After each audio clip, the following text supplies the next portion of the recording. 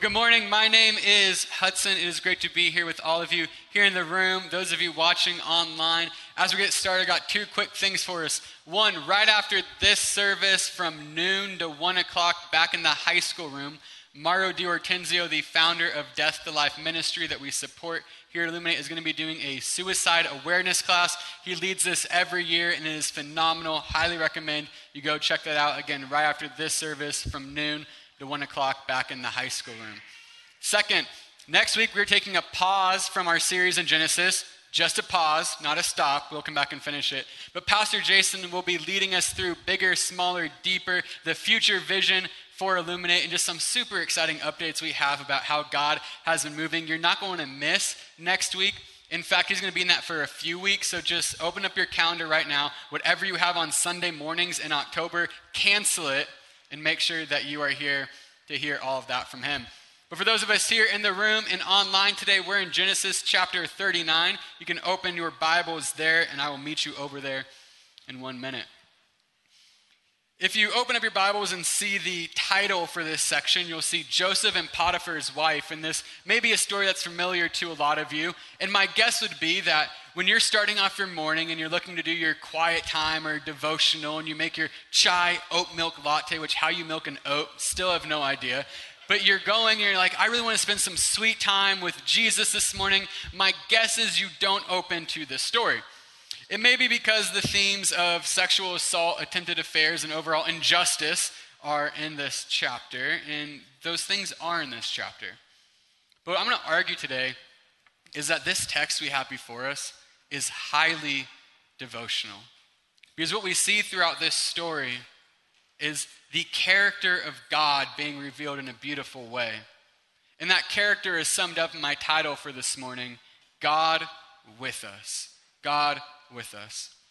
I've been doing a lot of thinking about family recently. In 2001, my immediate family moved from Indianapolis to the Valley of the Sun. And so I just grew up not having a lot of my extended family around. And that was fine. I kind of got used to it. But I always figured at some point in life, before I got old, whatever that meant, I would spend more time with that extended family. And just as I've gotten older, my family's also gotten older. And I'm realizing that the time that I thought would always be there isn't going to always be there. Likewise with siblings and cousins who are getting older and starting families and starting careers and moving to awesome cities all throughout the United States. And I want to go visit those cities, hang out with them, encourage them, and see what their life looks like.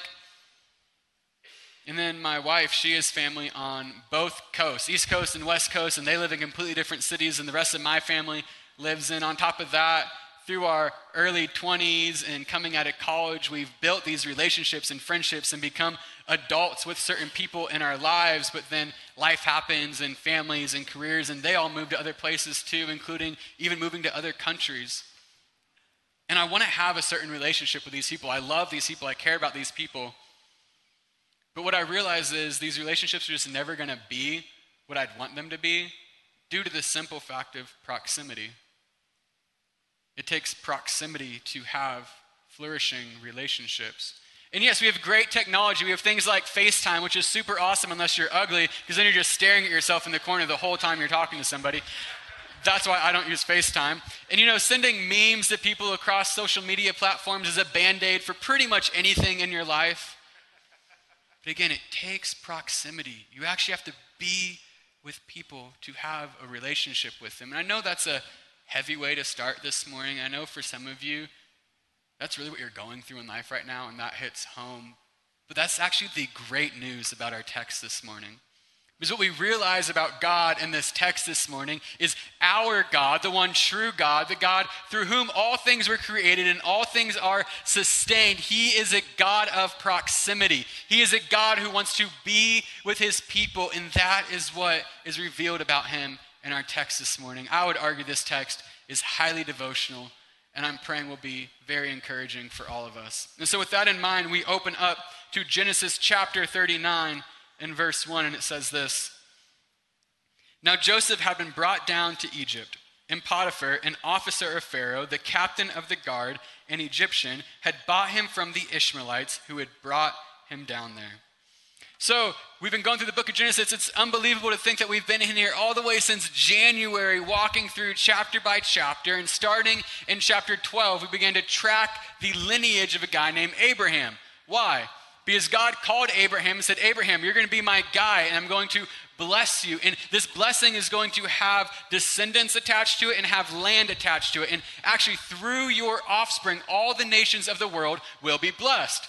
So naturally, we're going to track his offspring to see what is going on in God's redemptive plan.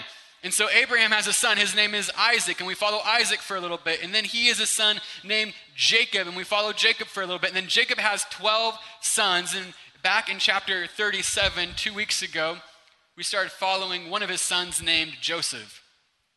Now, Joseph is the second youngest in this family. And here's the reality. Even back in the time when Genesis was written, there were family dynamics that played out. And here's the family dynamics. The oldest sibling in the family, I'm the oldest sibling, is objectively the best sibling. It's just the way it is. However, we are not the most loved. The most loved, the most adored sibling is always the youngest, the baby of the family. Isn't that so sweet this morning? Man. And so we see Joseph, he is hated by his older brothers. They do not like him. His father plays obvious favorites with him. What makes matters even worse is Joseph, being a little naive, decides to share a dream he had with his brothers and his whole family. And in this dream, his 11 brothers are bowing down to him, including his father and mother are bowing down. And what no older sibling wants to be told is that they're going to bow down to their younger brother. And so this just caused his brothers to hate him even more.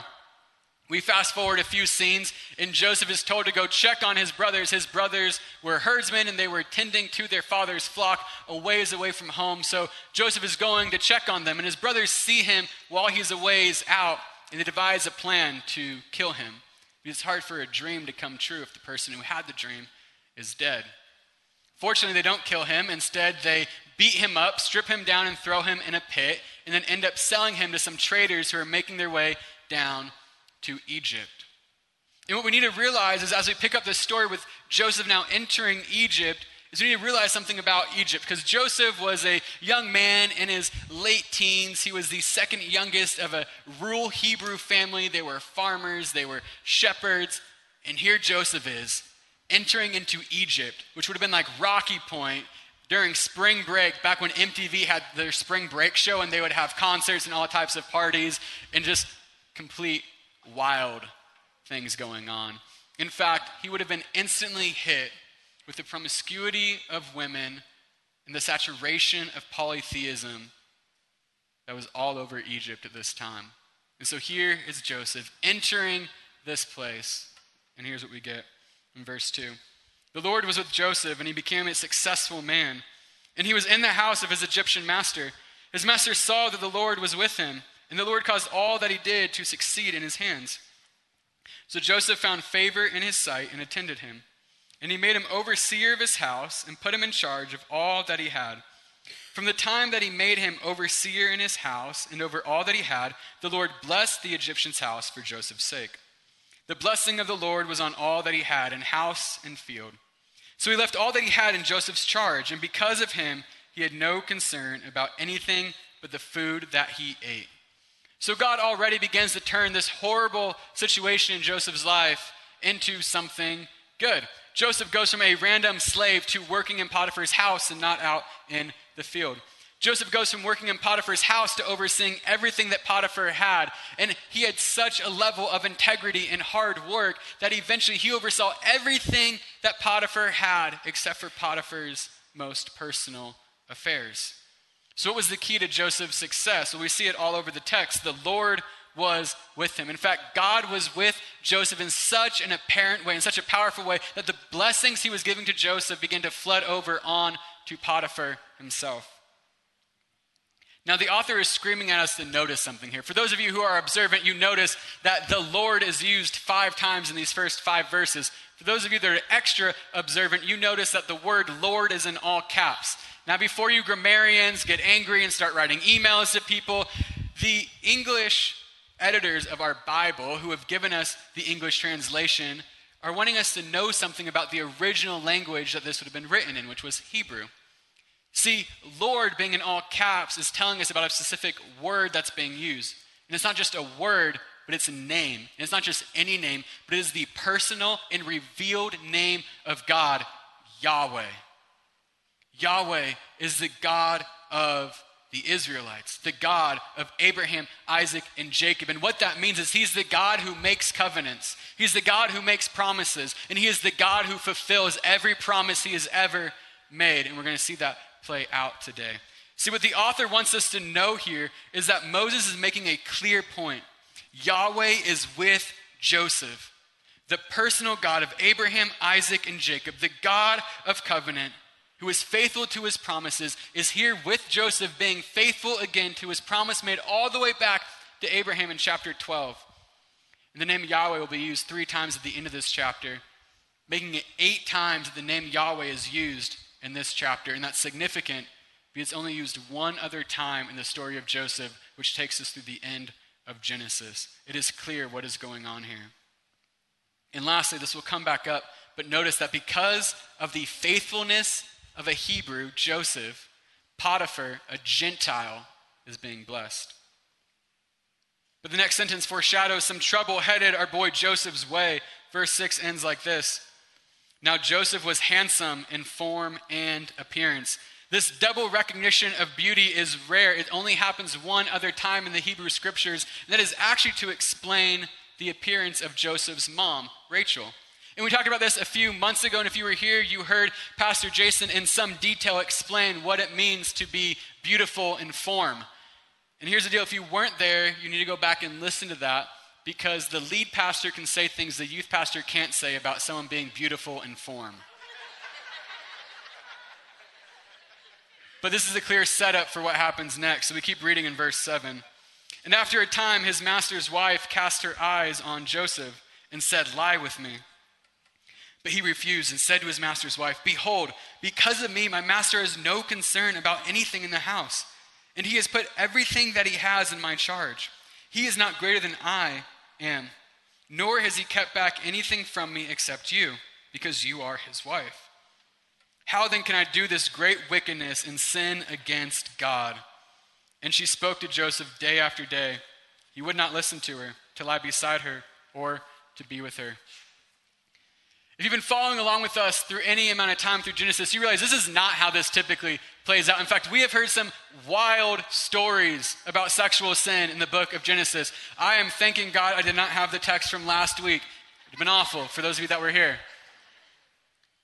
Here what we see is though sexual sin has plagued the great patriarchs of Israel in the past, we see Joseph here, teenage Joseph, resisting Potiphar's wife.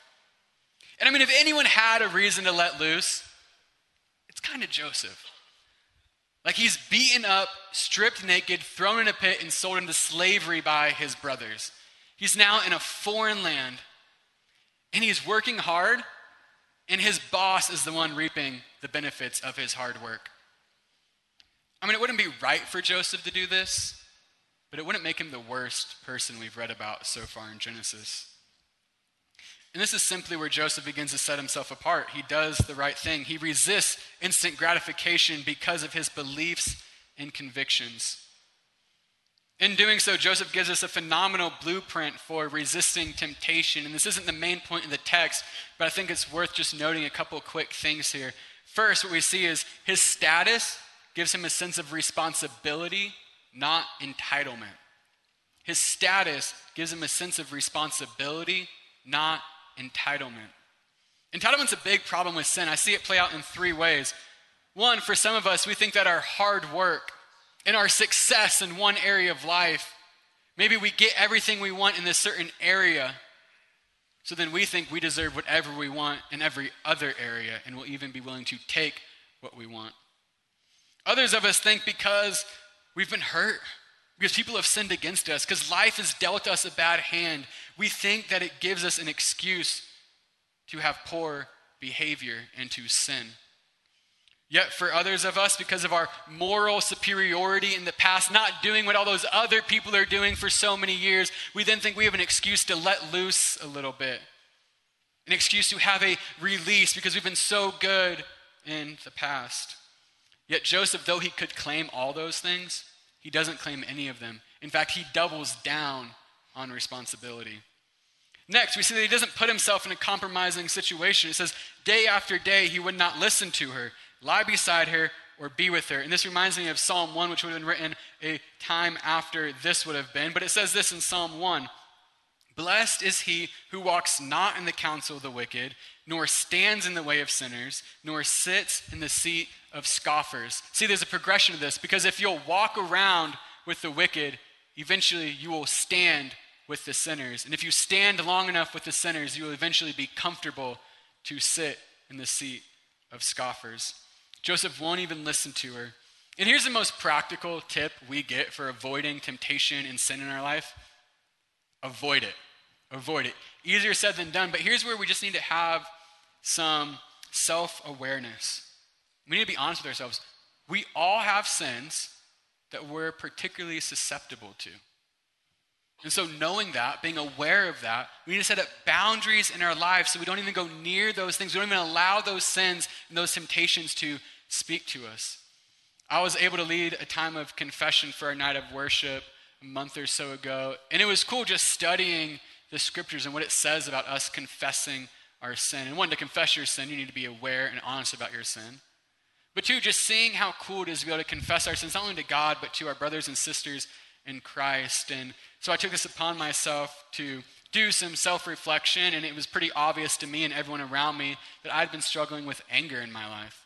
And it was caused from stress and frustration, just even some health things that I've been dealing with. But at the end of the day, stress and frustration and being frustrated about some health things eventually turned into full-on anger. And everything in my life I was just doing with this anger inside of me. And eventually I realized this isn't some little thing, but this is full-blown sin that I'm allowing to be in my life. And so I just sit down and realize, what systems, what structures am I going to put in my life to guard me from this sin? And for me, it was all about choosing what attitude I was going to have to start the day with. And so being a pastor, being very spiritual, I realized that if I listened to some 2005 Chris Breezy, that's Chris Brown, in the mornings and do a little dance party, sing a little bit, I'm in a way better mood. Like joy is flowing from me, and that's not super spiritual. But it was something practical that I could do in my life to choose joy and decide that I wasn't going to allow the anger to have a place in my heart anymore. What we see from Joseph is exactly this. He won't even flirt with the idea of the temptation and the sin knocking at his door. Lastly, and most importantly, what we realize about avoiding temptation and sin is that we must know God. See, Joseph knew God. It says this in verse 9. How then can I do this great wickedness and sin against God? Had Joseph gone through with this, his family never would have known. They didn't even really know he was alive. There's a good chance that Potiphar was barely around, and he never would have found out either. But what Joseph knew was, regardless if those people found out, God would have known. The God who sees all things and hears all things and knows all things would have known. And Joseph knew something about sin. Sin is first and foremost an attack against a perfect and holy God.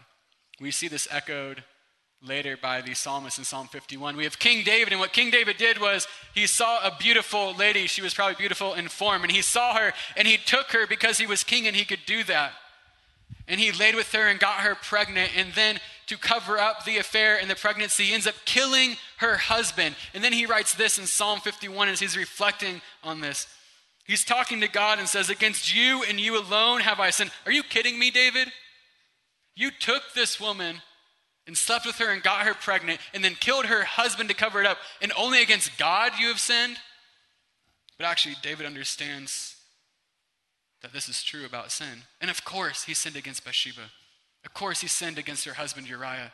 But first and foremost, he sinned against God.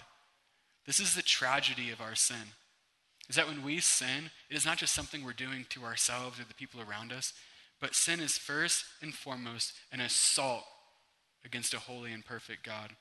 And Joseph knows this. And that's a truth that I think should just cause a little bit of holy fear in our lives as we think about temptation and sin and these practical ways to avoid it. And Joseph models this very well for us. But once again, because of someone else's sin, his life is going to change.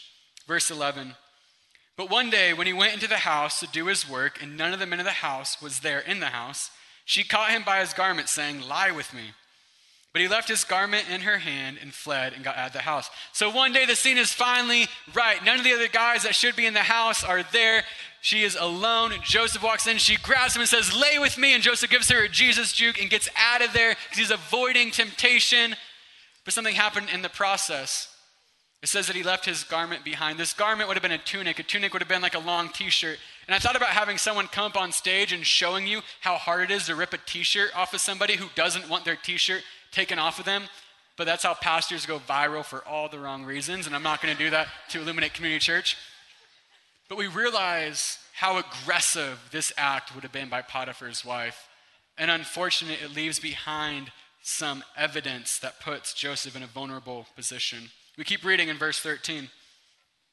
And as soon as she saw that he had left his garment in her hand and had fled out of the house, she called to the men of her house and said to them, "See, he has brought among us a Hebrew to laugh at us.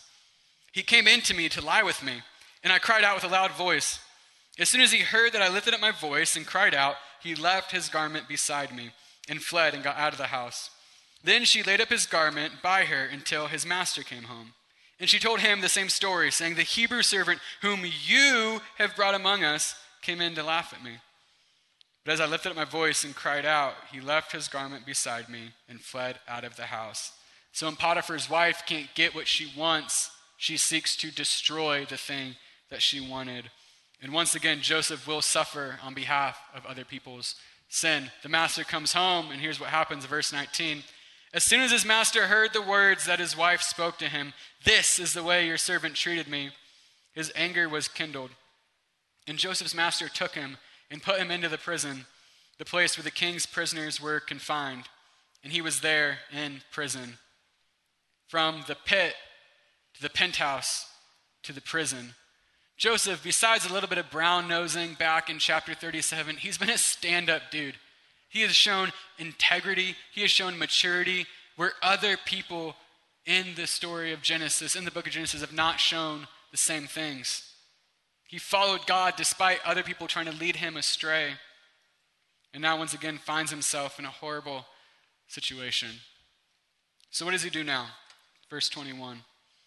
But the Lord was with Joseph and showed him steadfast love and gave him favor in the sight of the keeper of the prison. And the keeper of the prison put Joseph in charge of all the prisoners who were in the prison. Whatever was done there, he was the one who did it. The keeper of the prison paid no attention to anything that was in Joseph's charge because the Lord was with him. And whatever he did, the Lord made it succeed. For those of you that are paying attention, this is a clear parallel to the first five verses of this chapter that we read. And what we begin to see at this point is the main purpose of this text begins popping off the page to us. Yahweh, the promise-making God of Abraham, Isaac, and Jacob, is with Joseph despite his circumstances, guiding and directing his paths. Yahweh is a God who is with his people. And this is all for the plan and glory of God. If Joseph hadn't been despised, beaten, and sold by his brothers into slavery, he never would have ended up in Egypt.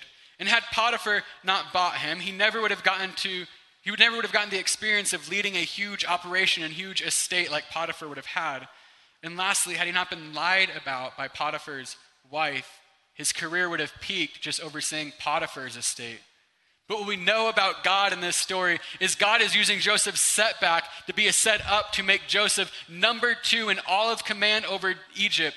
And through the famine relief system that Joseph's going to set up, who knows how many lives are saved from all the surrounding nations around Egypt that come to him for help when the famine hits. We've been saying through every week of this series that everything in Genesis points to Jesus, and this week is pretty clear. Joseph, a son of Israel. We said Jacob has 2 names. His name was Jacob, but then God changed it to Israel. So Joseph, a son of Israel, suffered on behalf of other people's sin. But through his faithfulness, through his suffering, he becomes a blessing to the surrounding nations of Egypt who come to Egypt for famine relief. Jesus, an Israelite, though he suffered because of other people's sin, through his faithfulness, all the nations of the world are blessed. This whole story truly finds its fulfillment in Jesus. I said at the beginning that we learned something beautiful about the character of God. He is a God of proximity. He is God with us. And we see this most clearly through the person of Jesus, God in the flesh. Before Jesus is born, an angel appears to his father, Joseph, a different Joseph. This is many years later. And the angel appears to Joseph because Joseph is engaged to a woman who is saying that she is pregnant because of the Holy Spirit. I would need an angel as well. But the angel comes to Joseph, and here's what he says to Joseph in Matthew 1, verse 21. She will bear a son, and you shall call his name Jesus, for he will save his people from their sins. And this all took place to fulfill what the Lord had spoken by the prophet.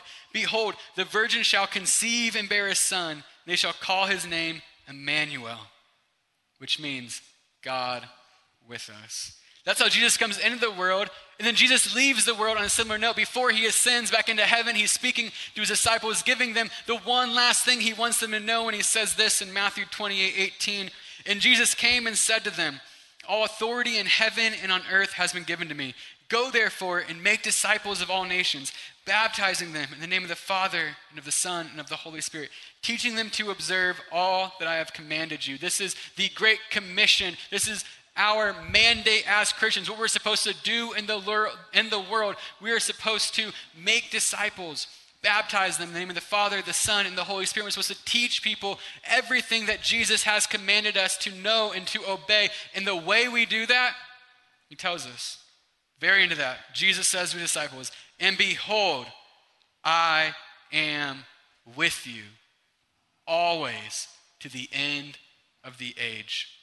Shortly after this teaching from Jesus, he will ascend back into heaven. But what he told his disciples before this, he said, hey, I'm going to leave. And it's good news that I leave, because when I leave, I will send my helper, the Holy Spirit. He will comfort you. He will convict you of your sins, and he will empower you to do everything that I have laid before you to go out and accomplish. My big idea for today is this. As Christians, we can live in confidence, knowing that Jesus is with us, come trial, tragedy, or triumph. For those of you who are found in Jesus Christ this morning, who call him Lord and Savior of your life, you have the Holy Spirit inside of you. God dwelling with you, comforting you, convicting you of sins, and empowering you to live the life that God has set before you. So what do we do with this? Well, the good news is that God is with us.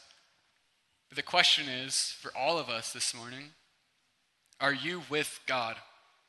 God is with us, but are you with God? And I think this sums up the book of Genesis, because God is with Abraham, God is with Isaac, God is with Jacob, but they're not always with him. And when they're not with him, havoc ensues in their lives. Chaos erupts all over them and the people closest to them. Though God is always with them, we see that dysfunction occurs when they are not with God.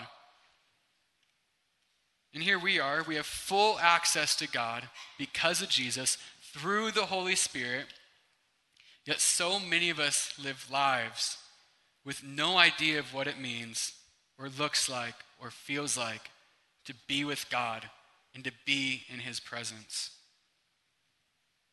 Today's message reminds us that for those who are called by God, for those who have been saved by the life, death, and resurrection of Jesus, for those who live life in a way that says Jesus is Lord, who confess that Jesus is Lord, we know something. We know that we are children of God, and what that means is that God's crazy about you.